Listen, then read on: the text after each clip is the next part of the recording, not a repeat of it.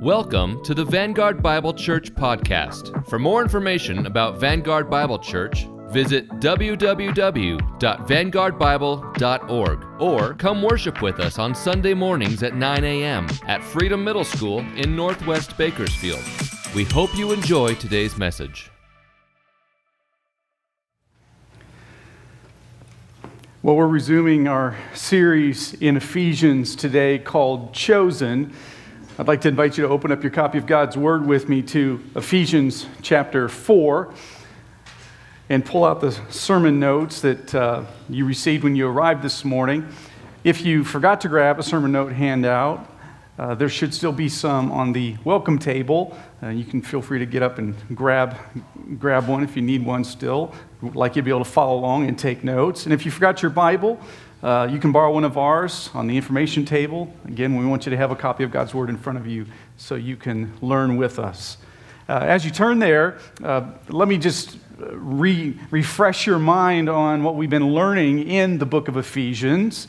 Because of the coronavirus pandemic, we've not been in Ephesians for a while. So let me just briefly touch on the background for the book and the themes in the book. Ephesians is one of four letters that the Apostle Paul wrote while he was incarcerated for the first time in Rome for preaching the gospel. The other three letters that he wrote while there under house arrest are Philippians, Colossians, and Philemon. The apostle had helped plant the church in the city of Ephesus during his second missionary journey around 53 A.D. He then left and returned a year later to Ephesus and stayed there for 3 years preaching and teaching. It's now, when he writes this, about 60 to 61 A.D., or about 3 to 4 years after his departure. The book breaks down very similar to Colossians. In fact, it shares a lot in common with Colossians in that you can split it in half. The first 3 chapters cover our position in Christ. The first 3 chapters of Ephesians are very theological. And then the second half of the book, chapters 4 through 6, are very practical. They talk about our purpose in Christ. And we completed the first half of the book in March. The second half of the book that we're starting here today applies the theology from the first 3 chapters to several areas of life, like personal holiness, conflict, marriage, parenting, and spiritual warfare, just to name a few. The theme verse in this letter that Paul wrote is Ephesians 1:4. If you've not yet underlined it or highlighted it in your Bible, I want to encourage you to do so. But let's say it out loud together. He chose us in Him before the foundation of the world that we should be holy and blameless before Him. Now, throughout this letter, Paul reminds us, indirectly and directly, that if Jesus Christ is your Lord and Savior, you were chosen by Him for a purpose. And your position in Christ that we learned in chapters 1 through 3 should determine and shape your purpose in life. Well, what's our purpose in life? Simply put, it's to glorify God in everything that we do. And if you do not yet know Jesus as your Lord and Savior, you can have purpose in your life. You can have all things working together for good by repenting of your sin and trusting in Him alone for your salvation. Now, at the beginning of chapter 4, the Apostle Paul unpacks the importance of unity in the Lord's church. Thus, our big idea for today, or the sermon in a sentence, is this: unity with diversity is a vital sign of a healthy church. Unity with diversity is a vital sign of a healthy church. Now, notice I'm saying a vital sign, meaning it's not the only one, it's one of several. Unity is often confused with a few similar but different terms. For example, unity is not uniformity. Uniformity is everyone looking alike. For example, a football team with players all wearing the same jersey may be uniform, but it doesn't mean they are united. Unity also is not unanimity. Unanimity is complete agreement across the board. It's possible to disagree, for example, with a family member, a church member, or a team member in sports, and yet still be unified, working towards a common goal. According to the New Testament, unity is a oneness of heart and mind. It means to have the same purpose or to agree on the majors, allowing room for disagreement on the minors. And this is what the Apostle Paul wants to speak to us about today.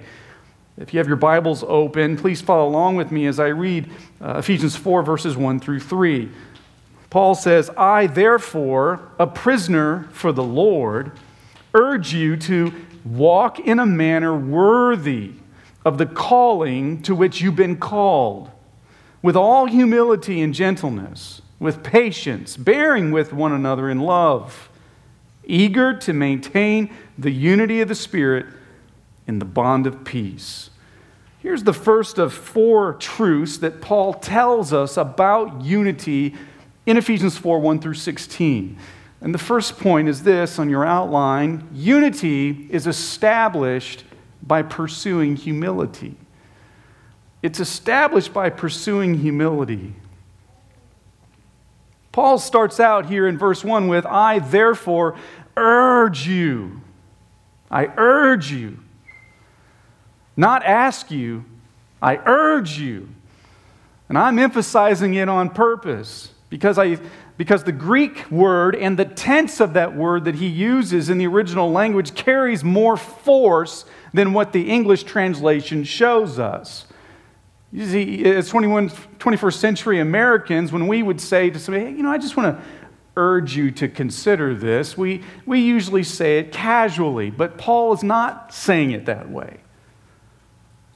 He's using force.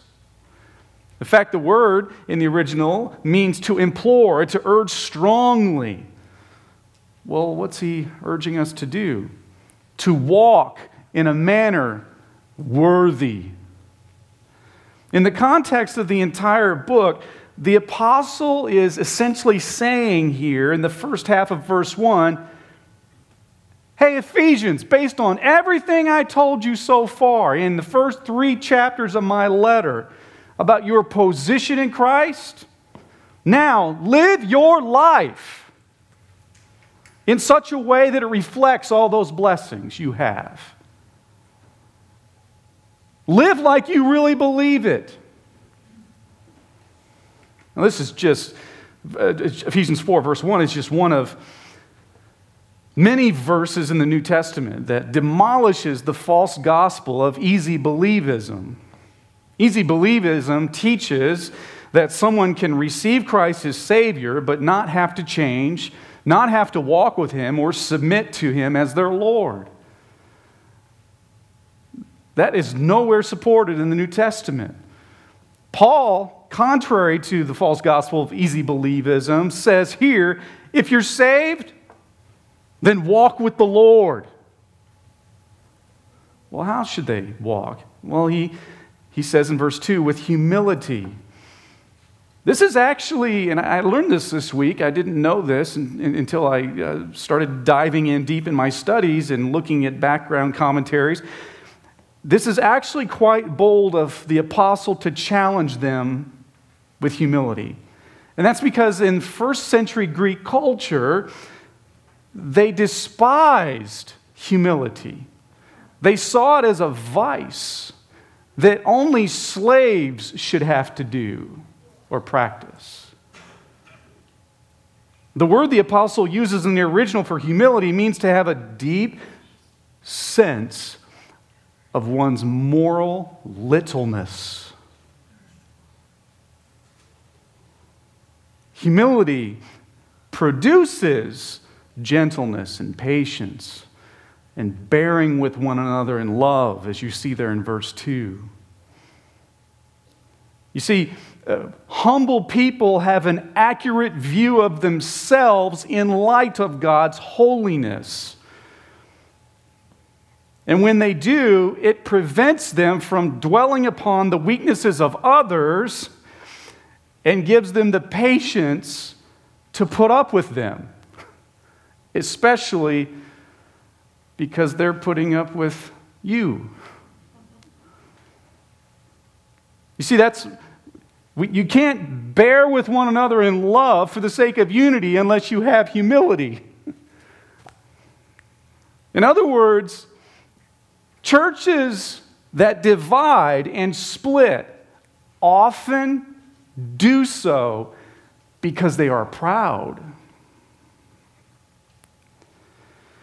Now, notice, because of the threat of splitting churches, and it's something that Paul dealt with in a few of his letters at least, false teachers were trying to invade several of the New Testament churches, and Paul had to use the power of his pen to write them and try and course correct things that were happening to prevent splits from these false teachers sucking away members.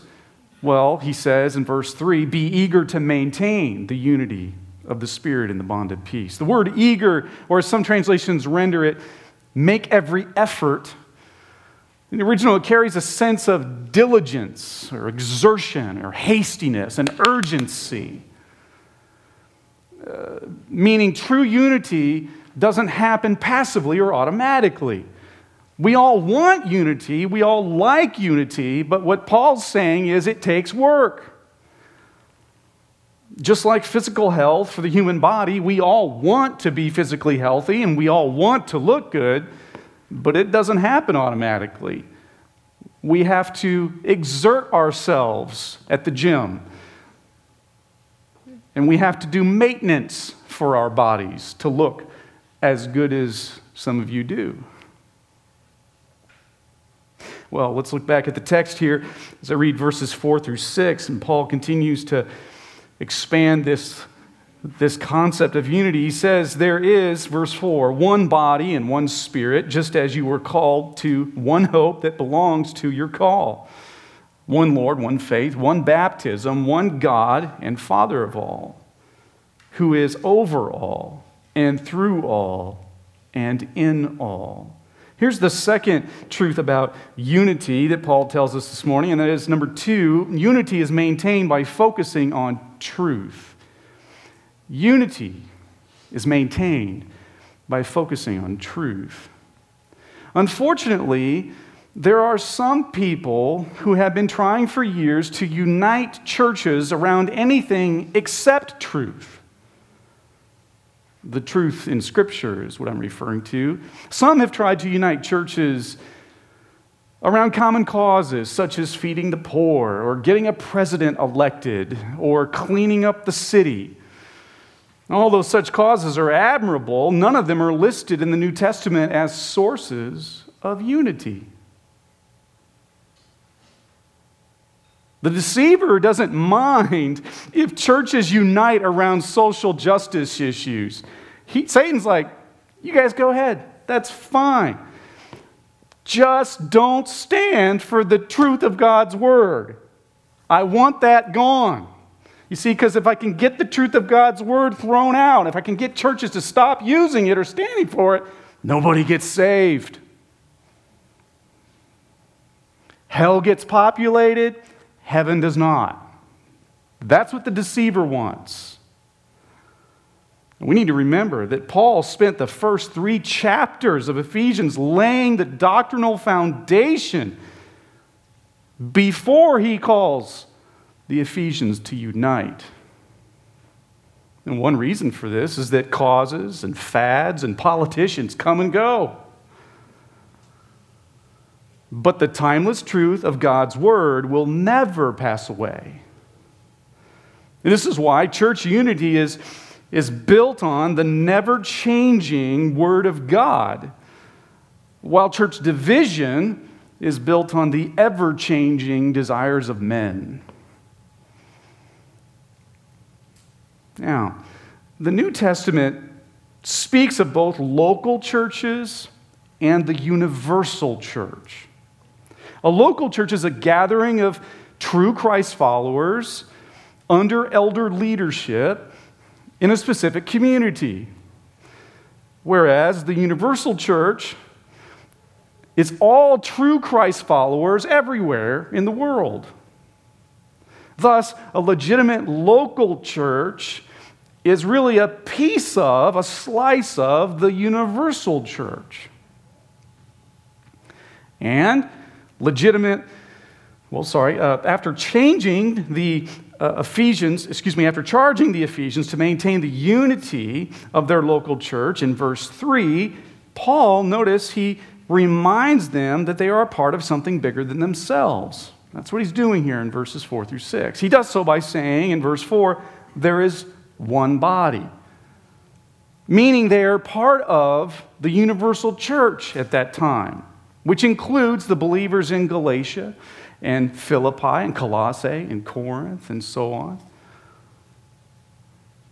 Next, the apostle lists some of the core doctrines of the Christian faith in rapid-fire succession in order to show his readers the powerful truths that they share in common. And they share these truths in common with each other and other churches like them in Colossae and Corinth and Philippi and so on. Now, unity it's important, but the Lord never asks us to pursue unity at all costs.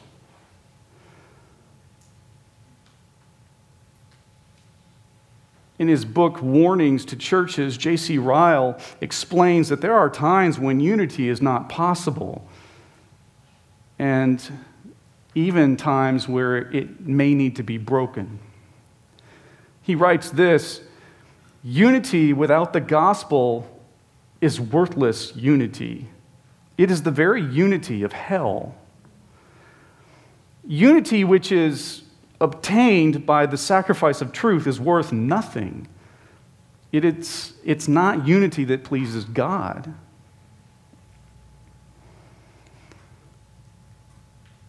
Ryle's insights there helped me to realize, this week that we focus on the unity of heaven and all the believers and the angels worshiping the Lord. But one thing we don't think about is that hell is unified too. They're just unified around something different, a lie,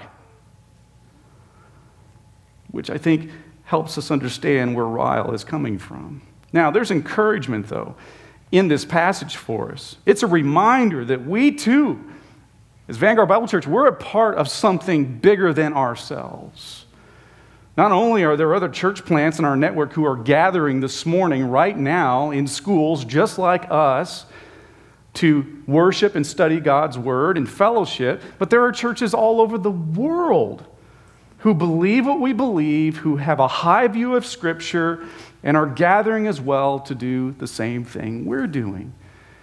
And I think it's important to remember that because it is easy, and perhaps the evil one plays a role in this, it's easy to start to think that we're all by ourselves. But we're not alone. So unity with diversity is a vital sign of a healthy church. Look, if you would, at verse 7. Next, Paul says, "But grace was given to each one of us according to the measure of Christ's gift." Here's number 3 on your outline. Paul is telling us that unity is strengthened by serving others with our gifts. Unity is strengthened by serving others with our gifts. The New Testament teaches that one of many things that takes place when a sinner is born again is the imparting from the Lord into the believer of at least one spiritual gift. A spiritual gift is a unique ability given by God to Christ followers so they can serve His church. It reinforces the fact that God has called all Christ followers to serve. It is the Lord, in essence, saying, not only am I going to tell you to serve, I'm going to show you where to serve with the gift I give you, and I'm going to help you to serve with the gift I give you. I'm going to remove as many excuses as I can for you, so you can serve others in my church. In essence, so that the only excuse is you. Now, spiritual gifts are not the same as natural talents. Talents such as a singing voice or athletic ability are given by God when you are physically born. Spiritual gifts, on the other hand, are given when someone is spiritually born again. Some examples of spiritual gifts in the New Testament include serving, encouragement, giving, leadership, mercy, and much more. There are two things that Paul tells us about spiritual gifts in the next set of verses here. Here's letter A. The first thing he tells us is that spiritual gifts are given, not earned. They are given, not earned. This shows up in verse 7 when he says, "But grace was given to each one of us." He's not referring to the grace in salvation or in the gospel. Grace is unmerited favor, but he's more specifically saying that the Lord showed grace by giving spiritual gifts. In fact, when Paul talks about spiritual gifts in Romans chapter 12, verses 6 through 8, he uses the Greek word charismatos, which literally can be translated grace gifts. Charis, the Greek word for grace. Charismatos. Meaning we don't get to choose our gifts, we did nothing to earn them, and we can do nothing to lose them. Now, one of the difficulties that comes with being committed to verse-by-verse expository preaching is that I can't skip verses 8 through 10. I wish I could, just to be honest and transparent this morning. Verses 8 through 10 provide what one commentator calls an interpretive conundrum. And I'm using his words because I could not agree with him more. So I'm going to ask you to bear with me here because I had to spend a couple extra hours in study trying to figure out what verses 8 through 10 says. After wrestling with, will anybody really ask what it is about? Could I maybe skip it? Maybe nobody will. What if they do ask? And I don't know. That's bad. I guess I'm going to have to figure it out. I can't skip it. So, if you would indulge me for a couple of minutes. The difficulty with verses 8, 9, and 10 is that there is a lack of consensus amongst evangelical scholars as far as what Paul is talking about here. And when this happens, and it happens occasionally, not very often, when I come across a verse or a passage like this, what I do is I consult multiple sources. In this case, I'm using 4 to 5 different commentaries from different scholars, from different schools. I read what they think because they build their life and make a living studying this book, Ephesians in particular. And then I pray, and then I'll tell you what I think. And I'll tell you what I think, meaning I'm not willing to die on this hill, okay? This is up for debate. But here's what I think is most probable. Having said this, context is king whenever you're studying God's Word, and I think context should guide our interpretation. So, now that I've gotten all of my qualifications and excuses out of the way, let's read verses 8 through 10. Paul says, "Therefore it says, when he ascended on high, he led a host of captives, and he gave gifts to men." Verse 9, in saying he ascended, what does it mean but that he had also descended into the lower regions, the earth? He who descended is the one who also ascended far above all the heavens that he might fill all things. Okay. I'm going to do my best to clear up the confusion that Paul gives us here. In verse 8, Paul is quoting loosely Psalm 68:18. it probably appears as an indented quote in your Bible, just like it does mine. Psalm 68 essentially describes God as a victorious general over the Israelites' enemies. Verse 18 of Psalm 68 says that a conquering king or general has the right to share his plunder with those who are identified with him. Thus, the ascending and then the giving of gifts to men, the men who fought with him. Now, in Ephesians 4:8, the apostle is applying Psalm 68:18 to Jesus. He's quoting it loosely and applying it to Jesus giving spiritual gifts. Meaning, Jesus is the king, and death is what he conquered through his resurrection. The captives that you see mentioned in verse 8 are not enemies in this case, but rather sinners whom he saved from being captive to their own sin. And the gifts he gave are spiritual gifts that Paul mentions in verses 11 and 12, which we'll get to in a minute. Now, what do we do with the parenthetical in verses 9 and 10? At least it's in parentheses in my Bible, probably in yours as well. It's a parenthetical because Paul seems to be adding a little explanation to what he just said in verse 8, quoting Psalm 68. Now, some have interpreted verse 9, where you see there, if you look at your Bible, where it says he descended into the lower regions of the earth. Some have taken the view that Christ went to hell during the 3 days between his crucifixion and his resurrection. That is a semi-popular view of verse 9.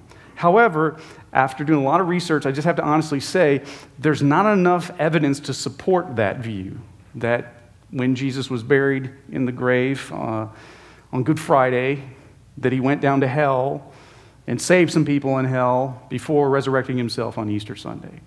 There's just not enough evidence for that. And it has no relevance to the topic of unity and spiritual gifts. Here's my best attempt at making sense of verses 9 and 10, and in order to try and diminish as much confusion as I can, I made a table, a chart, to help you understand what I think is happening here. And I'm a visual learner as well, so I'm hoping this helps you. So, verse 9, when Paul says he ascended, I think Paul is referring to Jesus' resurrection. But he says the ascension in verse 9 had to follow a descension, which I think he means Jesus' burial. In verse 10, when he says Jesus descended, I think he's referring to the incarnation, meaning Jesus descended from heaven, came down to be born in a manger, Christmas story, to be incarnated as baby Jesus, to live in the human flesh. And then in verse 10, when Paul says that he ascended again, I think Paul's referring to the ascension in Acts 1, where Jesus, about 45 days after his resurrection and walking around with the disciples, says goodbye to them and goes home to be with the Father. And then in Acts 2, the Spirit is sent at Pentecost. I also think it says that because in verse 10, it says that Jesus did this that he might fill all things. I think this is possibly referring to the Holy Spirit coming at Pentecost to fill the early believers and give them spiritual gifts. Whew. I'm glad that's over. Thank you for bearing with me. I hope that helps.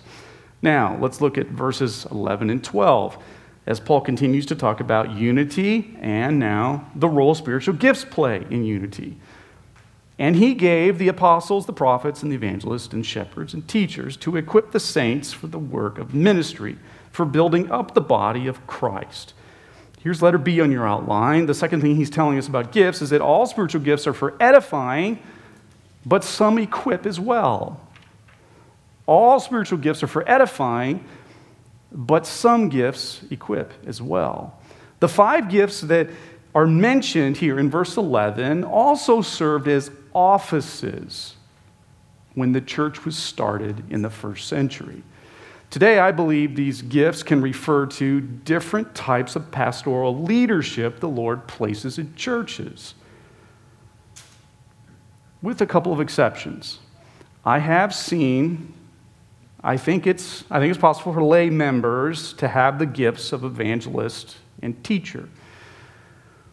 Now, let me quickly walk through these 5 gifts or offices that he talks about. I'm going to try and define them for you.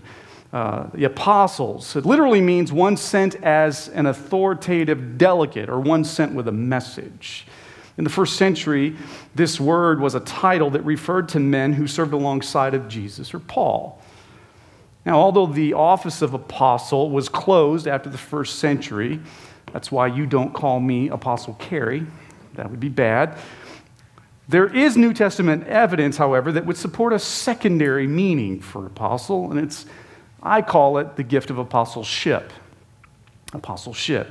Ministers with this gift are great catalyst leaders. They launch new churches and new ministries, and then they usually get bored after a while and turn them over to someone else to manage so they can go start the next thing that God called them to do. They are the type of missionaries that go overseas, plant a church, train the leaders in Africa, for example, turn it over to them, and then go to another city in Africa or village and plant another church and repeat the process. Next, Paul says there are prophets that God gave. The word prophetes here in the text literally means one who proclaims, or to proclaim a divinely imparted message. Similar to apostle, the primary definition of the word deals with the office of prophet. In the Old and the New Testament, prophets confronted sin, proclaimed truth, wrote scripture, and helped lay the foundation for the church. Now, most people think of prophets as like weather forecasters, or foretelling is a word used sometimes. They predicted the future. However, that's not the only thing they did. Prophets in the scriptures were also forthtelling or forthright. Although the office of prophet closed at the first century, ministers who have this gift today are known for being passionate about biblical truth, boldly proclaiming it, and calling God's people to repentance. Prophets, or those with a prophet gift, are straight shooters. They're very direct. Next, Paul says God gave evangelists as well. The word means proclaimer of good news in the original text. Now, although all Christ followers are expected to share their faith in Christ, the Lord has made some exceptional at leading others to faith. Ministers that have this gift, they have a passion for lost souls. They capitalize on opportunities to witness and share the gospel fearlessly, and they see people respond. And I happen to think they tend to be extroverts. Not always, but most of the time, extroverts, willing to just go up to somebody on a plane and share the gospel with them, or on a bus or subway, and strike up a conversation with them. Next, Paul says there were shepherds. This is rendered pastors in some translations, but the Greek word that's used here for shepherd or pastor literally means to tend, as in tending a flock of sheep, or to protect. Ministers with the shepherding gift excel at caring for and nurturing and protecting God's flock. Men with this gifting are great associate pastors who specialize in counseling and funerals and nursing home and hospital visitations. They typically don't have a preaching gift, although sometimes you see that, but I've never seen a shepherd with a leadership gift. The gift of leadership that Paul talks about in Romans 12. For that reason, shepherd-gifted pastors usually struggle in senior leadership roles. Next, Paul says, the Lord gave teachers. There's the 5th gift that he references. Teachers, literally meaning to teach or to give instruction. Ministers with this gift have a passion for studying and communicating and applying the Scriptures for the body of Christ. And interestingly, the level of gifting they have, generally, but not always, is reflected in the size of audience they can command. There are pastors of small churches that are gifted to teach, and then we know there are pastors of very large churches who are exceptional teachers and have radio and TV ministries and publish books. And their gifting is just a lot stronger and more developed. But all are important and all assigned by the Lord where they serve. Now, having listed these 5 gifts, Paul then says what the purpose of them is in verse 12. It's to equip the saints. It's not for these pastors to do all the ministry because they can't. They don't have all the gifts necessary, nor all the time or the energy. Instead, the role of pastors and leaders is to equip the saints to help do the work of the ministry. The word equip, interestingly, means to put right. Its sister term in the original language was used in Greek culture to describe the setting of a broken bone in surgery. And I think this word equip portrays that imagery because it has the idea of repairing or completing something so it can do what it was created to do. Now, I don't have a lot of time left to talk more about gifts. A few years ago, did a whole series on spiritual gifts, but if you'd like to learn more about spiritual gifts, you can find more of them in Romans 12, verses 6 through 8, and in 1 Corinthians chapter 12 as well. These 2 passages contain several more gifts that God gives to lay members. Now, what Paul, I think, is trying to convey is this. Like a choir that makes great harmony in singing different parts, the Lord wants His church to do great ministry by everyone serving according to their gifting, everyone fulfilling a different role. Each role important, whether it's behind the scenes or up front and visible. So the encouragement that's here for us is this: whatever the Lord calls us to do, He enables us to do. And since He calls every born-again believer to serve and build up the unity of the church, He's also given us spiritual gifts to enable us to do so. And praise the Lord for that. And so the diversity that's talked about in the big idea and that I think is in the text here is the diversity of gifts within the body. Unity with diversity is a vital sign of a healthy church. Next, the apostle tells us how using our gifts benefits the church body. Look with me at verses 13 to 16 as we circle the tower for landing. Paul says until this equipping of the body by the church leaders should take place until, verse 13, we all attain the unity of the faith and of the knowledge of the Son of God to mature manhood, to the measure of the stature of the fullness of Christ, so that we may no longer be children tossed to and fro by the waves and carried about by every wind of doctrine, by human cunning, by craftiness and deceitful schemes. Rather, speaking the truth in love, we are to grow up in every way into Him who is the head, into Christ.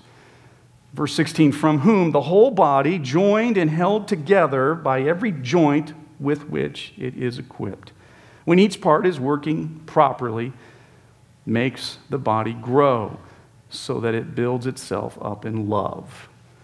Here's number 4 on your outline. Unity is protected by pursuing spiritual maturity. Unity is protected by pursuing spiritual maturity. These last 4 verses don't describe spiritual maturity in complete detail, but they do give us at least 3 qualities that we should all work towards. These qualities can also help us discern how mature or immature someone is in the faith.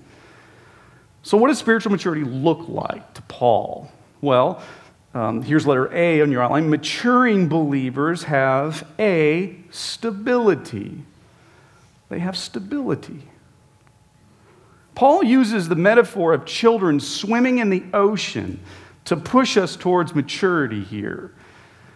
For those of you who have taken your children or grandchildren out to the coast to walk on the beach, this imagery, it sure is easy for you to conjure up in your mind.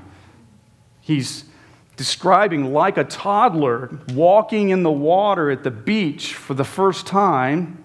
Baby believers lack the strength to withstand the forces of false teachers, bombarding them with different messages, and deceitful people.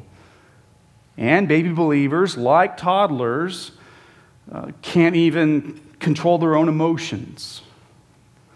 However, according to Hebrews chapter 5, verses 11 to 14, this can be remedied with a steady diet of spiritual milk and then solid food from the Word.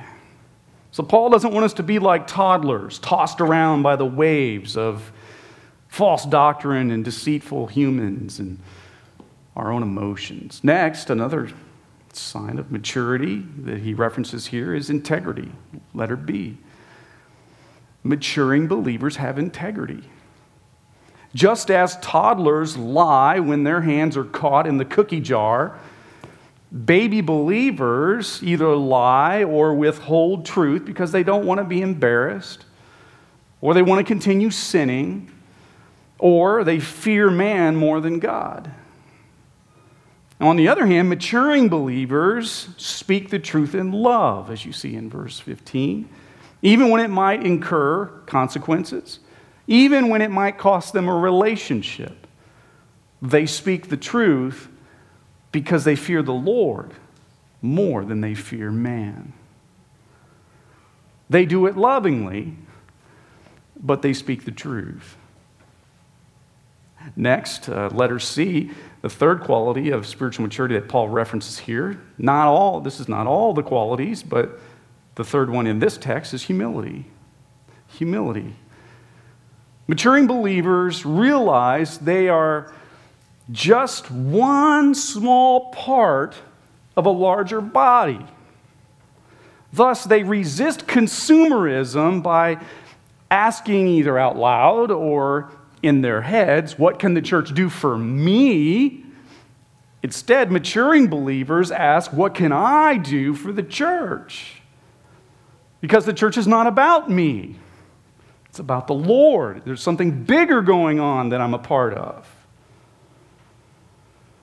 So they put the needs of the church before their own. The maturing believer has a humble mindset that in essence says, it's a privilege for me to be a part of the Lord's church. Instead of, the Lord's church is lucky to have me.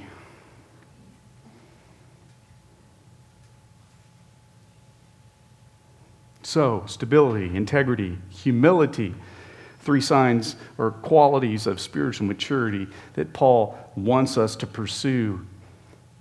So, how do we apply what we've covered here? A lot of content here in verses 1 to 16 of chapter 4. How do we apply and put feet to what we've learned?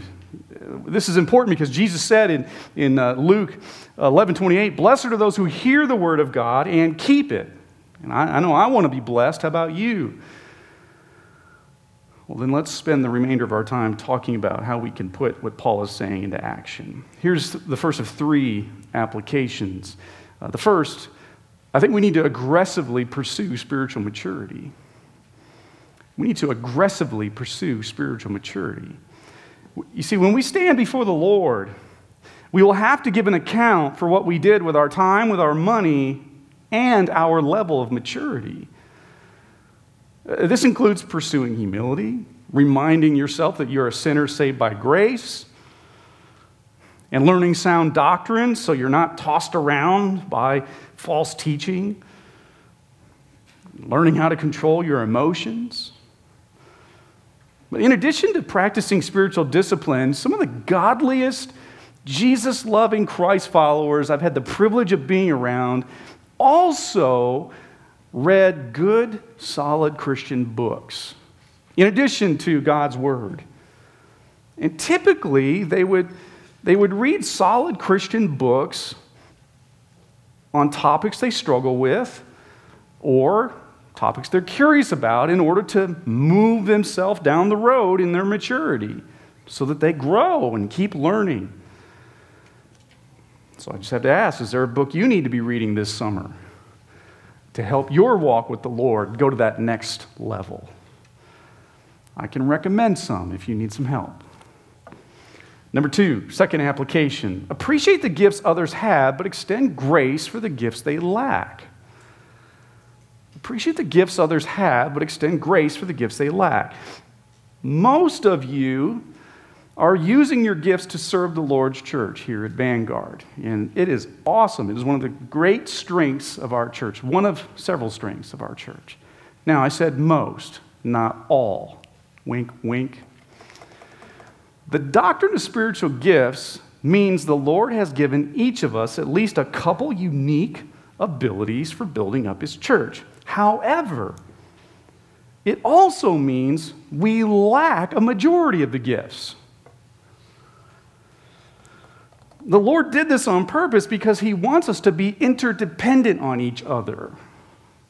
You see, if He gave us all the spiritual gifts, we all would probably stay home and do home church forever like we did during the pandemic shutdown. Say, I don't need anybody else because I can do this and this and this and this because God's enabled me to do it all for myself. Which means if you had all the spiritual gifts, you'd be like Jesus and, well, you wouldn't have any problems, I guess. Unfortunately, though, our sin nature makes us prone to elevate our gifts to be the standard that everyone else should have while dwelling on the lack of gifts they have. Or another way to say this is don't expect others to appreciate your strengths while you dwell on their weaknesses. So, for example, it takes humility to admit to someone, to say to someone, I so appreciate your spiritual gifts of giving and encouragement. What a blessing they are to our church. Those are gifts I don't have. I'm not good at those things, but you are. See, that takes humility to lift that other church member up and to lower yourself and admit, I'm not good at those things that you are good at. And I praise the Lord for that. Number 3, I think Paul's reminding us we need to protect the unity of the church. You heard me say earlier, it requires diligence and maintenance. Paul wrote the Ephesians, he wrote to the Ephesians addressing the entire church, not Timothy, who was the pastor there. This means that the entire church is responsible for protecting its unity, not just Pastor Timothy. We can proactively protect the unity of our church by elevating biblical convictions above personal preferences, by not complaining, not criticizing other members or leaders behind their backs, not gossiping, and being quick to resolve conflict when we have a problem. Now, keep in mind, protecting the unity of the church might mean you have to have a hard conversation with somebody. It might mean you have to interrupt somebody talking to you after this service here today, and you might have to say, hold on, excuse me a second. Is it okay for you to be sharing this with me? Does this person know you feel that way? Have you talked to them about this? You see, Ephesians 4, verses 1 to 16 is a sobering reminder that every conversation, every email, every text message, social media post either strengthens or weakens the unity of the church. And thus we should think before we speak or hit send or post so that we strengthen the unity of the church. Well,